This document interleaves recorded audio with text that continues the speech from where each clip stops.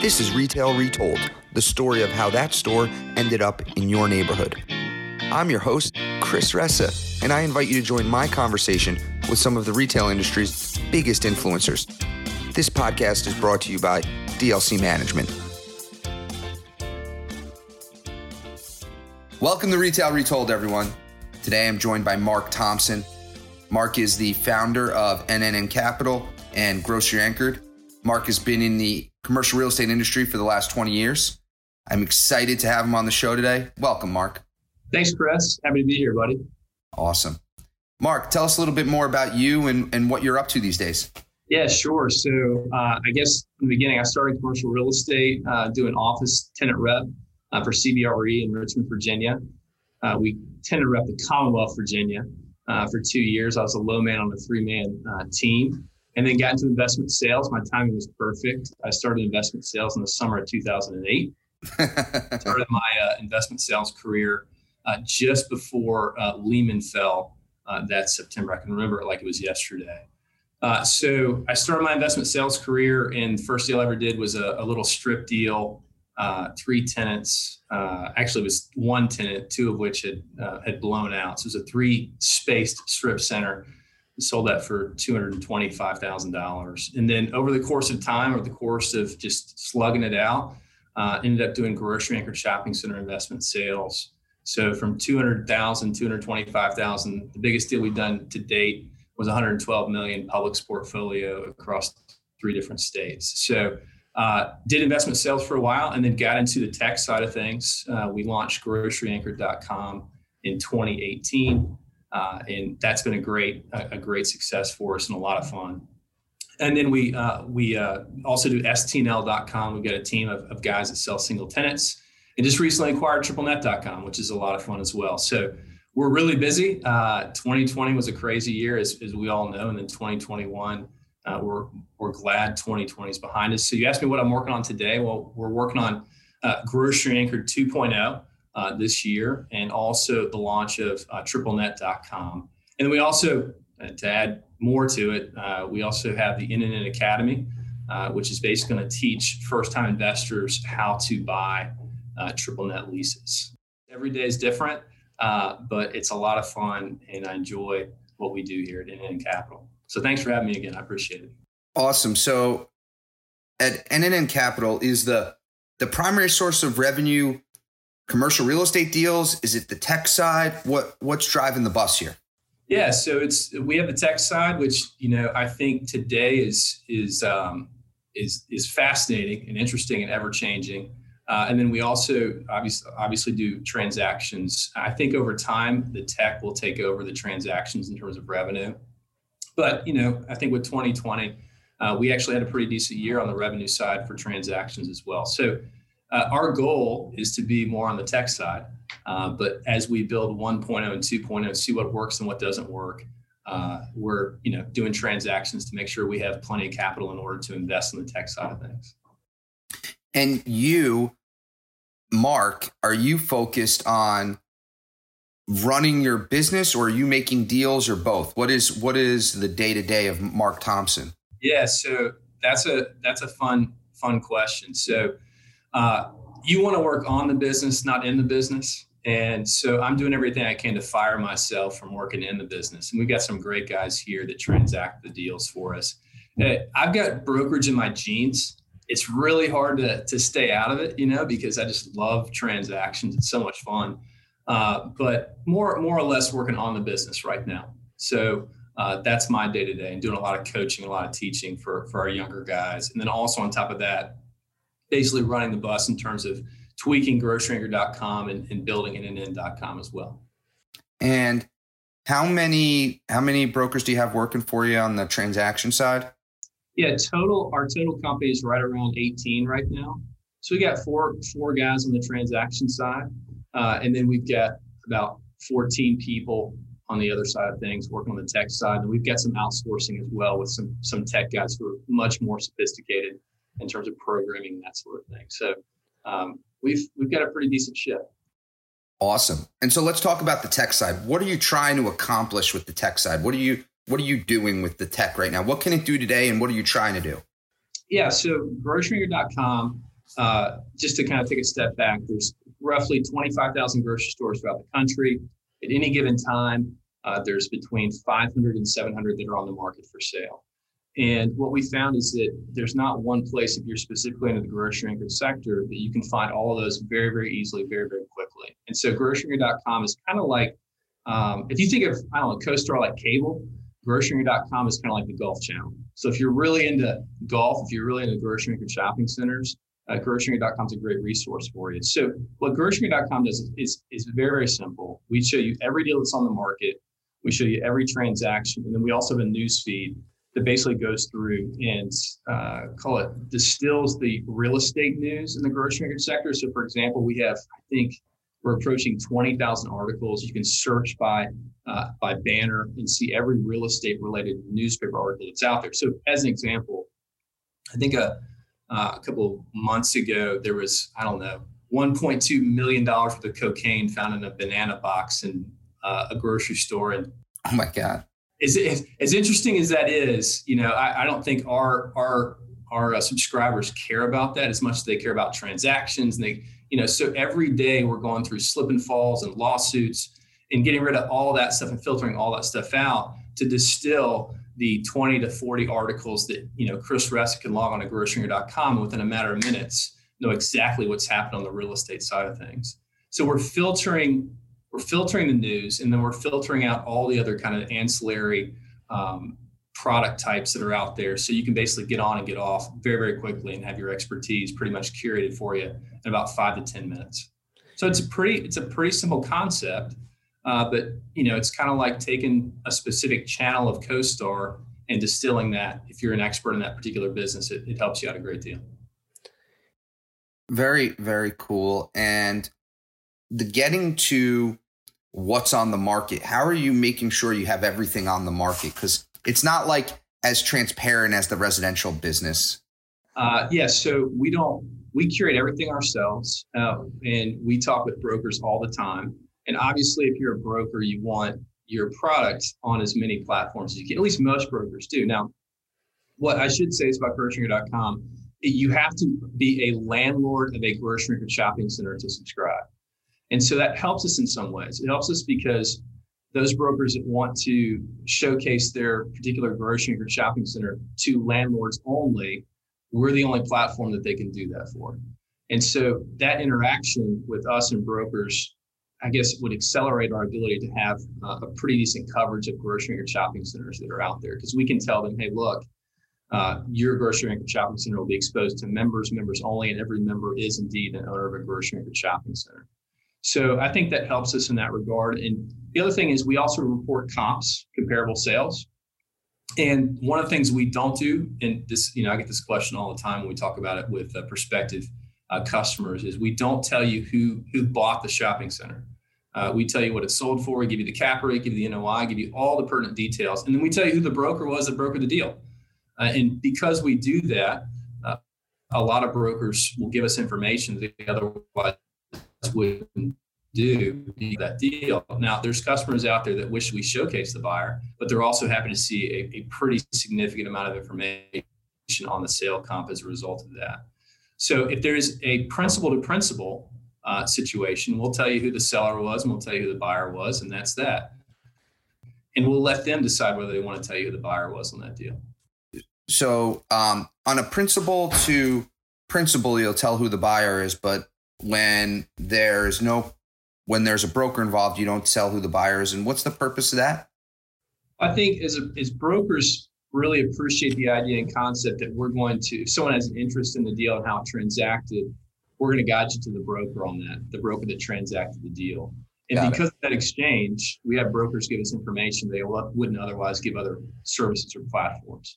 So I think you've got to be fair and you've got to look at all the constituents involved, because you can't just throw information out there haphazardly and expect to have all constituents be thrilled about that. So that's what we've kind of tried to do to bridge the gap. I mean, I'm a former broker, so I know what it's like to be on the flip side of a platform like that. And I've tried to make sure that we've curated in such a way that we're fair to those folks. Very cool. And these members, it's an annual subscription, monthly subscription. How does it work? Yeah, it's an annual subscription. And people do a preview and then sign up accordingly. And then, we give them all the information we can on the grocery anchored sector. I like to say that we're kind of applying to be their intern. If you had an intern that was never sick, that was an expert in grocery anchored shopping centers, that basically when you walk through the door every day, had a stack full of articles for you to read, told you every deal that was on the market and every deal that transacted, that'd be a pretty good intern. And so that's kind of what we're doing. We're kind of like applying to be the intern for various companies, be it REITs or mom and pops, and we've had success doing that. So that's the angle there. Very, very cool. So that's the groceryanchor.com, but you have STLN.com and a bunch of a couple other websites. And tell us about those. Yeah, so STNL.com is just traditional brokerage. We have a handful of single tenant brokers that are on and transacting STNL, single tenant net lease products throughout the Southeast, primarily in Florida. But those guys are transacting those deals. But what we're really excited about is TripleNet.com. That was a domain name that we, spent 3 or 4 years trying to acquire. We own the word TripleNet.com. We bought that many, many years ago. But you can't own TripleNet.com without owning NNN.com. So we spent it's a long story. It's a 4-year process. We bought it from a guy in Japan. It got stolen by a group of Chinese. We filed a federal lawsuit in DC. I mean, it was crazy. I've never experienced anything like it. But we look at, domains as real estate on the internet. And so we wanted to have that domain. So TripleNet.com is something we hope to launch in 2021. And we're working on that. Certainly the TripleNet business is an exciting business to be in. I personally think that there's a lot more brokers in that space now than there were even 5-6 years ago. There's some great brokerage teams. And I think we're seeing brokerage houses that come out and just specialize in TripleNet transactions.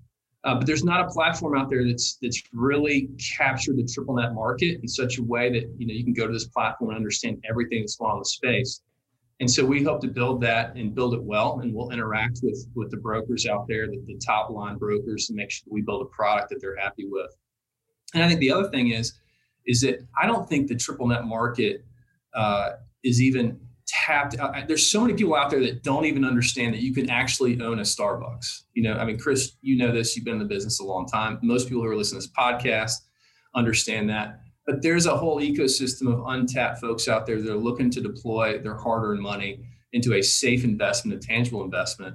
I don't even think we've tapped the surface for the amount of people that want to buy or own triple nets. Because I just don't think they even understand that you can own one. So we're looking forward to educating the market in that capacity and driving more investors, potential first-time investors, to the space through NNN.com. And hopefully the brokers that are on there benefit from that.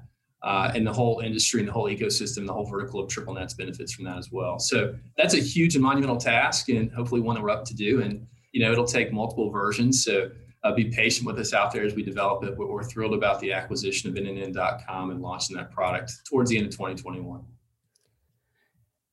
What sectors how will you find your target audience for that? Who are you going to target? Because that's an interesting, quite candidly, we've got some ideas on classes at DLC and, things that we're planning on doing. But I'm curious, who would you target? Would it be like you're going to target the doctors of the world, or are you going to target like multifamily operators who might not understand about this? Or who are you targeting? Yeah. So for first-time investors, I think that we just started, I've been thinking about this for years, but we just started to really put pen to paper in terms of a strategy to find those type of investors. And I don't necessarily want to get in too much into the secret sauce, but there's opportunity out there. And I think that on a larger scale, to be able to get out there and get the word out there, to beat the drum, so to speak, on this particular vertical. And like I said, I don't think we've even scratched the surface of it. So, I think that there's certainly folks out there, if you want to deem high net worth individuals, someone with, $500,000 worth of equity out there that can deploy, they can play in this space. How many folks out there have $500,000 of equity? There's quite a few. Relative to the amount of folks that are playing in the space, the single tenant space, there's a ton of untapped potential out there. So I'm not really answering your question. I'm kind of dodging it, to be quite frank. But we feel like there's a ton of opportunity out there, and we're just ready to go tap into it. Really excited to see what you guys keep doing. I want to pivot the conversation and talk a little bit about you've been focused on the grocery anchored world, and you have a lot of information that others don't have on the grocery anchored world. Let's start with the investment sales market as it relates to grocery stores. What happened in 2020 as it relates to grocery anchored shopping centers trading? Yeah, so obviously it took a hit as a result of COVID. It was not immune to that, and there's debate as to exactly why that is, but predominantly it's because of the shop space. Investors didn't quite know how to capitalize shop space tenants. But let's just get into the facts. So if you talk about the investment sales market in terms of the total number of deals that went to market, 2019 versus 2020, I've got some notes right here. So 2019, 606 grocery anchored shopping centers went to market across the country in 2019. 2020, 389. So that's a drop of 36% of inventory that went to market across the country in the grocery anchored space. Now, when did that hit? Again, I'm referring to my notes right here, but you had a huge drop in terms of total deals in the grocery anchored sector in the month of obviously March, April, and May. May was a low point. So May typically, and I'm again referring to my notes here, in 2019, we had 115 grocery anchored shopping centers hit the market. In 2018, we had 119. In 2020, you want to guess how many grocery anchored deals hit the market in the month of May? Oh, man. That's a great question. Let's say 37. Good guess. Really good guess. 27. So 27. That's a drop of 77%. So obviously the month of May is a big month because we're all going to Vegas in the month of May. And that's when everyone kind of ramps up their listening, because as a broker, the last thing you want to go do is sit down with Chris Ressa and not have inventory to show him. So that's a huge month in the grocery anchored sector. That was down basically 77%. So for the year of 2020, we were down basically 30 to 35 to 38%, depending on how you count those particular deals. Now, that's deals to market. We're not talking about sales. So if we look at the number of sales, let me just paint a picture for you here. Going into the month of January in 2020, we were at a total number of 74 transactions for the month of January. So we're not talking about deals to market. We're talking about actual consummated transactions. So 74 transactions in the month of January 2020. That was up from 42 in 2019. So we came out of 2019 cooking with gas. That's up basically 70 some odd percent, 75% year over year. Then you go to February. February, we had 54 transactions in the grocery anchored sector. That was up 25% from 43 in 2019. So 74 in 2020 January, 54 in 2020 February, 58 in March, which relative to 2019 was one off. So basically 58 in March of 2020, 57 in 2019. April hits. So April, we went down 60%. So the market basically came to a screeching halt. We had 25 grocery anchored transactions in the month of April. Kudos to those sellers for closing those deals in escrow in the midst of the COVID pandemic. Prior to that, in the month of April 2019, we had 63. So think about this in this 4 to 5 month swing. You go into January 2020, up 76% year over year for that month. You hit April and you're down 60%. So I'm not great at math. I'm from Tennessee. That's a 136% swing right there. And so that's what happened to the market. And how many transactions happened in May? So we're still solving for that, because normally you have to get about 6 to 7 months out. We're still finding a couple more in there, but we'll have those answers out. We're actually going to produce that. We'll have that out probably next week, next 10 days. Got it. And I can tell you just from our rough numbers that we don't have an exact number on that, but it was less than April. I can tell you that. So we had 25 in April, and it was less than that in May. And obviously June and July was a cold time. That said, we start to see things get better towards the end. And again, we're getting the numbers finalized on this. It'll probably be out by the time the podcast hits, by the time you air this. But June, July, August hits, September hits. I think people just got fed up. They just said, look, I can't sit on the sidelines. I've got this money. I've got to deploy it. Let me get the best bad answer for myself. And I think pretty much the sellers had been beaten up pretty bad by COVID. And there were some sellers out there that just had to monetize. So there were in there that occurred with, quite frankly, COVID pricing. But if sellers were looking for, maxed out value, that certainly didn't happen. But if buyers were looking for this huge COVID discount, we didn't see that in mass. We did not see that in the grocery anchored space. We just saw the deals get delayed. So I think, it's going to be very fascinating to see what it looks like at the end of January 2021 and compare 19, 20, and 2021 and see how we do this year. I think that, you're probably a better person to talk about this because you're on the leasing side of things and you see it up close every day in terms of how tenants are doing. But I think that we're going to see 2021, the grocery anchored sector's already started to rebound and will start rebounding. I think, we probably won't mirror 2019 and 2021, but I think by 2022, we'll mirror 2019 in that regard. Very interesting stuff. I love the stats you rattled off. I don't love them. I love that you have them.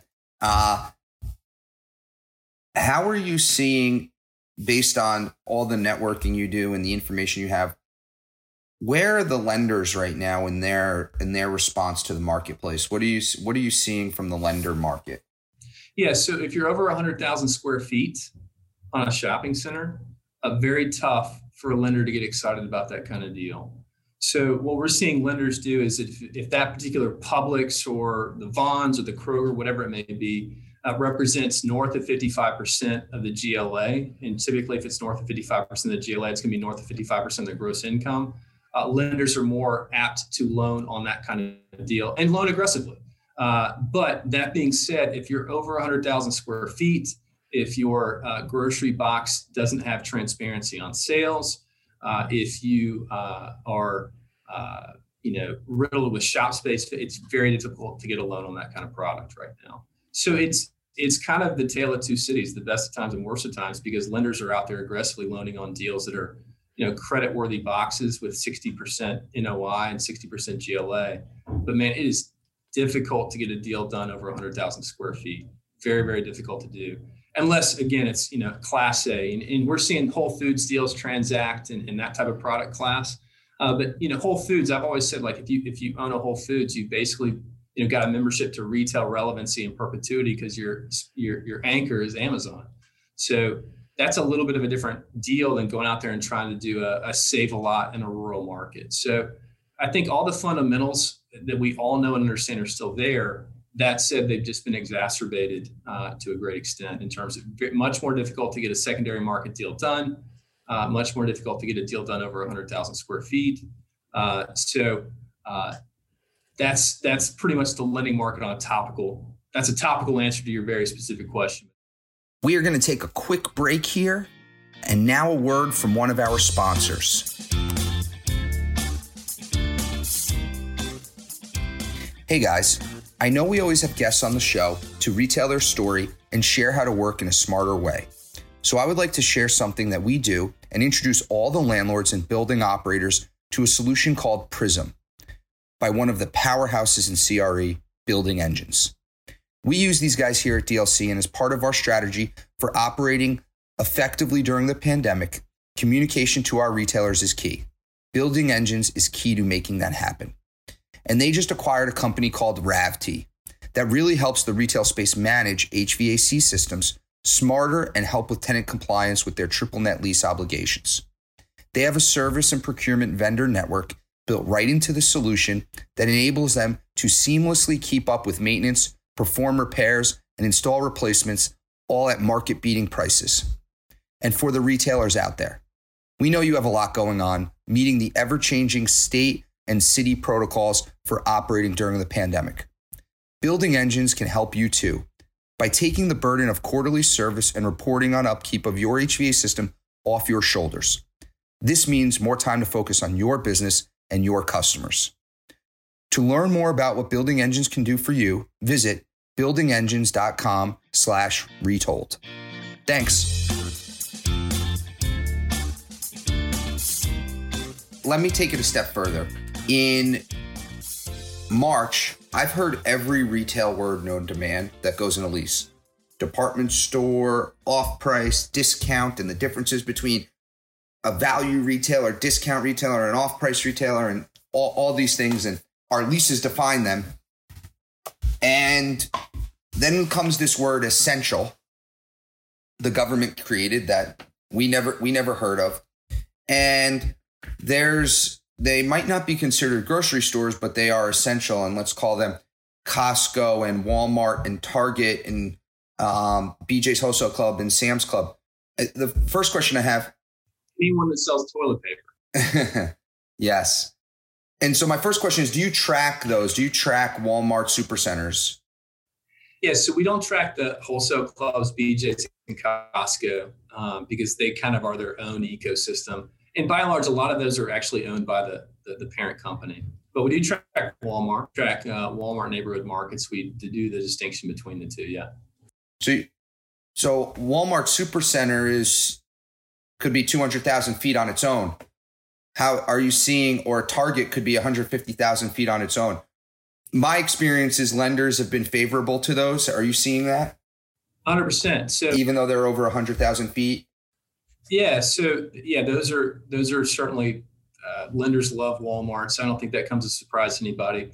From 2020, Walmart was the number one listed banner. Walmart Supercenter, Walmart in general was the number one listed banner for grocery anchored shopping centers in 2020. So they had 70 went to market. And I think what we saw is a gravitation towards brokers saying, hey, look, we can't monetize a traditional, grocery store, 45,000 or 55,000 square foot deal. Let's do more Walmart deals. So in 2020, there were 70 that went to market. That's actually down. 2019, there was 93 that went to market. So, but number one spot in both years, Walmart was the number one spot. Now, you could probably guess as it relates to essential retailers in grocery stores. And if you think through, okay, well, who's the grocery store that may be the single tenant? Of course, Aldi was number two.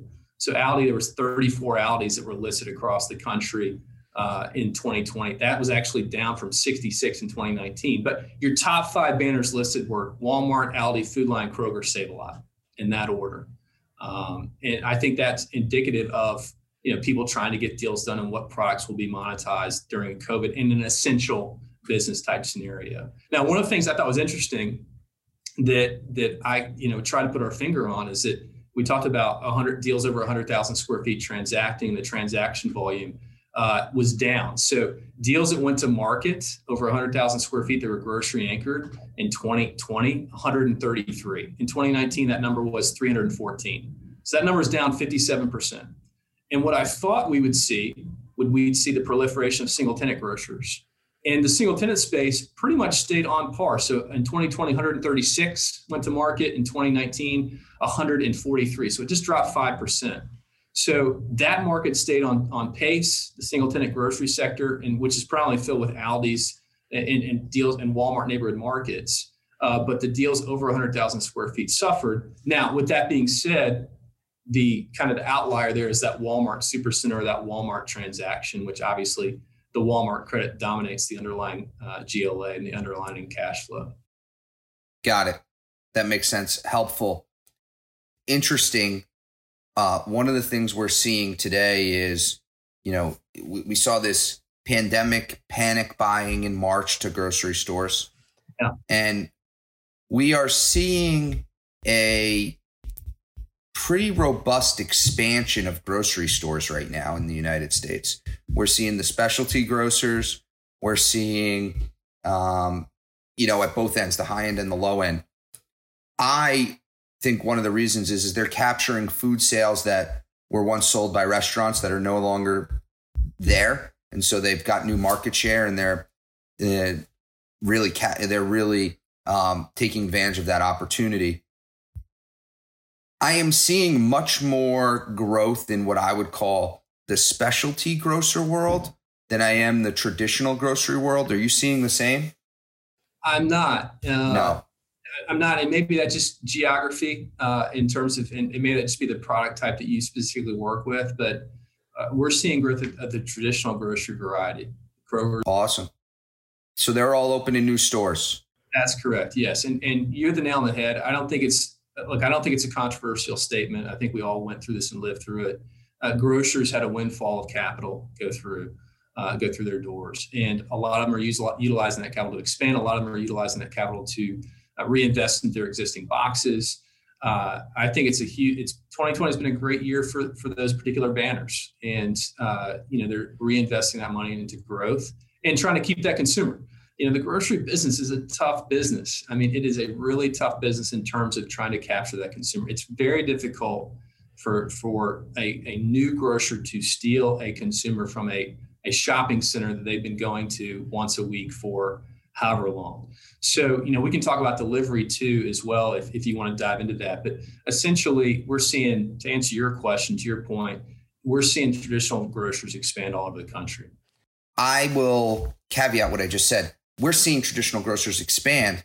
We're just seeing the pace at which specialty grocers are growing significantly higher than traditional grocers. But how do you define a specialty grocery? So when I'm thinking of that, I'm thinking the Aldi, Lidl as specialty, not traditional supermarket. I'm thinking of the Sprouts and Trader Joe's and even Whole Foods versus a traditional ShopRite, Stop and Shop, Food Lion, Publix, Winn-Dixie. Yes. So, okay, great. So what I would tell you on the Sprouts side, Sprouts has been just so consistent. They want to grow about 10% a year.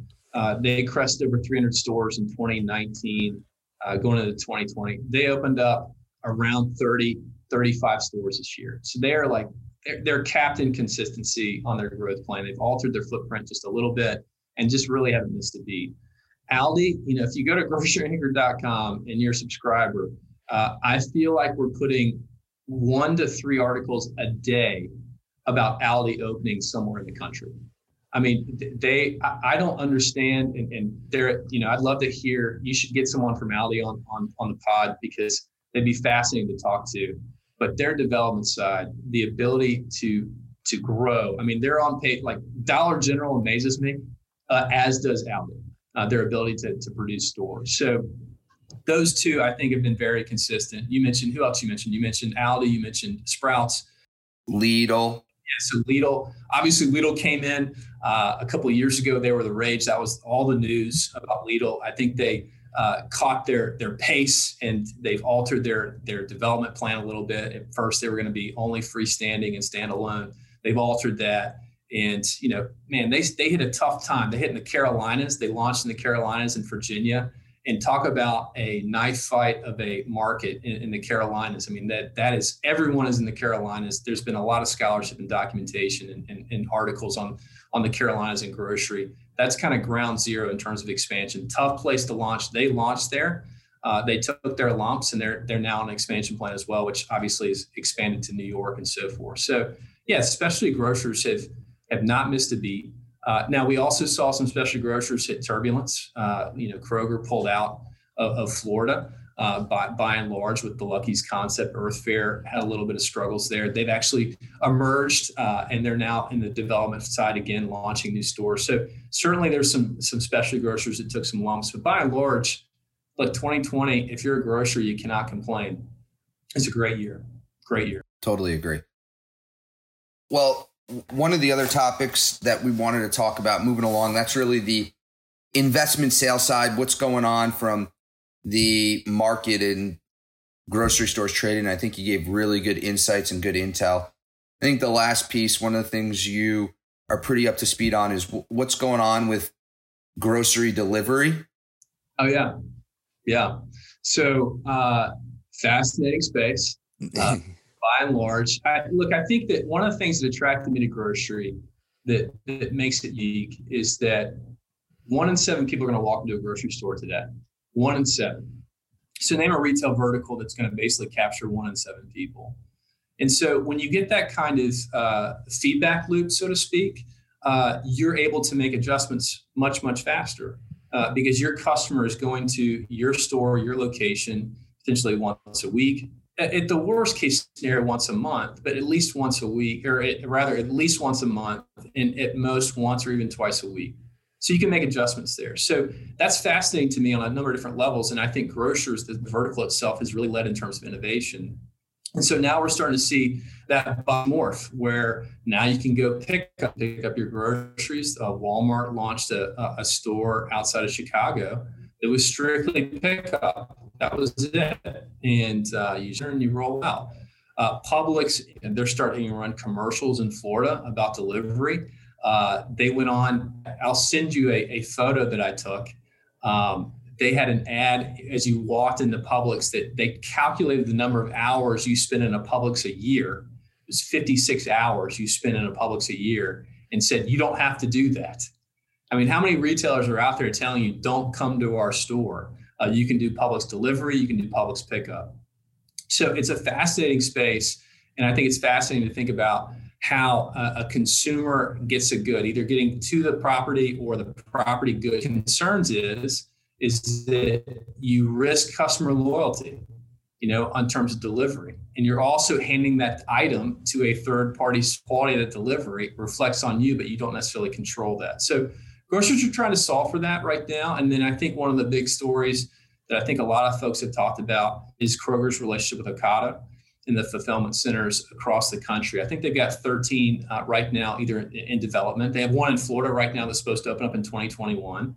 What's interesting about those particular fulfillment centers is that they cost roughly about $50 million. And it's the equivalent of having basically 35 grocery stores worth of capacity. So when Kroger puts one of those things down, they basically have locked 35 grocery stores worth of capacity in a market. Now, we've not seen those get up to speed yet. They're not officially running yet, but it'll be interesting to see how that shakes out and how that impacts the markets they allocate those fulfillment centers to.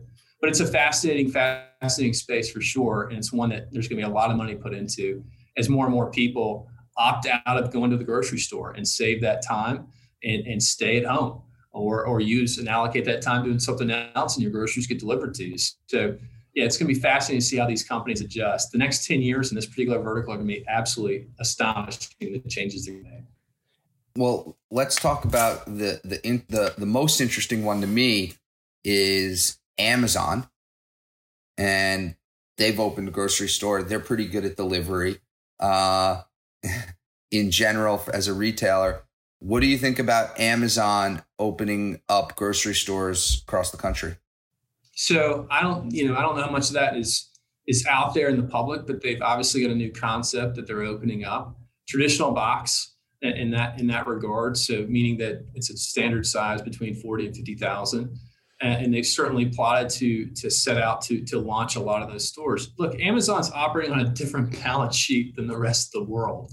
They can go out there and they can take chances. They can afford to make mistakes. And that's exciting because we're going to see some revolution on the grocery side of things with a group that doesn't really have the same balance sheet restrictions as more traditional grocers. So I think the one thing is their acquisition of Whole Foods, I think, spooked the market significantly. If you looked at that acquisition, you look at the stock prices of everybody, the next day the stock prices and the stock prices of those grocery stores, all those grocery stores are publicly traded, fell precipitously. It did not spook me or bother me. And I think most people in the commercial real estate business were not spooked or bothered by that. We're actually excited about that. I mean, look, you have Amazon that basically said, look, we demolished significant amount of retailers, but we could not demolish the grocery space. We had to become one of you to be in the space. So I think that, and you and I were talking a little about this offline, Amazon did what they did in, the late 2000s, I guess when they acquired Whole Foods was mid 20-teens. It's really no different in a lot of ways. There's a lot of similarities in terms of the late 1800s, early 1900s with Sears and Aaron Montgomery Ward and the mail order catalogs. Really what Amazon is the modern version of a mail order catalog at one point. And I don't think a lot of people realize the history of this, but in the early 1900s, Montgomery Ward and Sears started with basically a one-page flyer. And that catalog was then basically adopted. And I got some notes here on this. I was looking at this actually last night, thinking that we may talk about this. But just to give you an idea, in 1897, these two guys did about $7 million in sales. By 1920, Sears and Montgomery Ward in the catalog business was doing $500 million of sales out of catalogs by 1920. Now, to put that in perspective, that's roughly 5% of the GDP of the country in 1920. And to give you an idea, Amazon, I think 2 years ago, did $450 billion in sales. That's 2.3% of GDP. So the catalog business was twice the size of Amazon in the 1920s. Now, get this. The reason the Postal Service is what it is today is because some savvy guys, namely Sears, went to Congress and said, hey, look, there's guys out in rural markets, there's families out in rural markets, farmers out there that cannot afford to get mail order catalogs. So what we want free shipping. And the Congress gave them free shipping.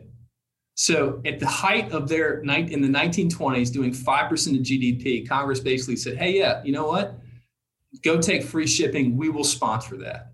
So imagine if Jeff Bezos or Amazon in general approached Congress and said, we want the United States to pay for shipping. I think everyone would go bananas. That's a technical term. But yet, Aaron Montgomery Ward and Warren Sears did that in the 1920s. Now, they came up with this revolutionary idea in the 20s when sales began to drop off. Sales began to drop off in the 20s. The catalog industry began to get saturated. And so these guys on their own accord said, well, we should start storefronts. That's what we should do. We should start storefronts. And so that's what they did. They launched storefronts. And obviously the rest is history. Sears and Montgomery Ward started storefronts, and that catalog business kind of maintained equilibrium, but dropped significantly off after that. So all of this is just a cycle, and it repeats itself. And I think that if people understand the fact that, hey, look, there's nothing new under the sun, Amazon is basically a more technological mail order business, and yet it's half the size of what Sears and Montgomery Ward were in the 1920s. It puts things a little bit in perspective, I think. Totally does. Just so we're clear, what happened was Ward and Sears lobbied Congress for free shipping, and that was the genesis of the post office? It had a lot to do with the post office. Yeah, absolutely. Expansion of the post office, for sure. Wow. Catalog business is really responsible for the postal business. Because think about it, delivery did not exist. It was just unheard of in terms of like packages and so forth. I mean, it was a totally foreign concept. It was totally revolutionary at that point. So breaking news on the Retail Retold podcast. The postal business really owes itself to the retail business by and large. Right. Yeah. The post office is pre that, but the expansion of the postal business is the expansion of the postal business. Wow. Well, that's a good note to end on. Really fascinating stuff. Want to bring us to the last part of the show. Are you ready? I hope so. I don't know what's happening here, but lay it on me, buddy. All right. So we got 3 questions. Here they are. Question 1. What extinct retailer do you wish would come back from the dead? Easy. Toys R Us, man. Toys R Us. Love it. I can tell you this, like, think about this. Toys R Us, if someone's at my age, a little bit younger, a little bit older, you can finish this line. I don't want to grow up. I want to be a Toys R Us kid. Right. Think about that. Toys R Us is in your head. You know how much money it took to get that line in your head? I mean, the amount of marketing that they did to make sure that line's ingrained in people's head is off the charts. So yeah, as a kid going to Toys R Us, that was like the highlight of the month. My parents would, I'd save my allowance up, my $10 or something, and go up and down the aisles of Toys R Us. And I think about that, like, if I can, I think about that retailer.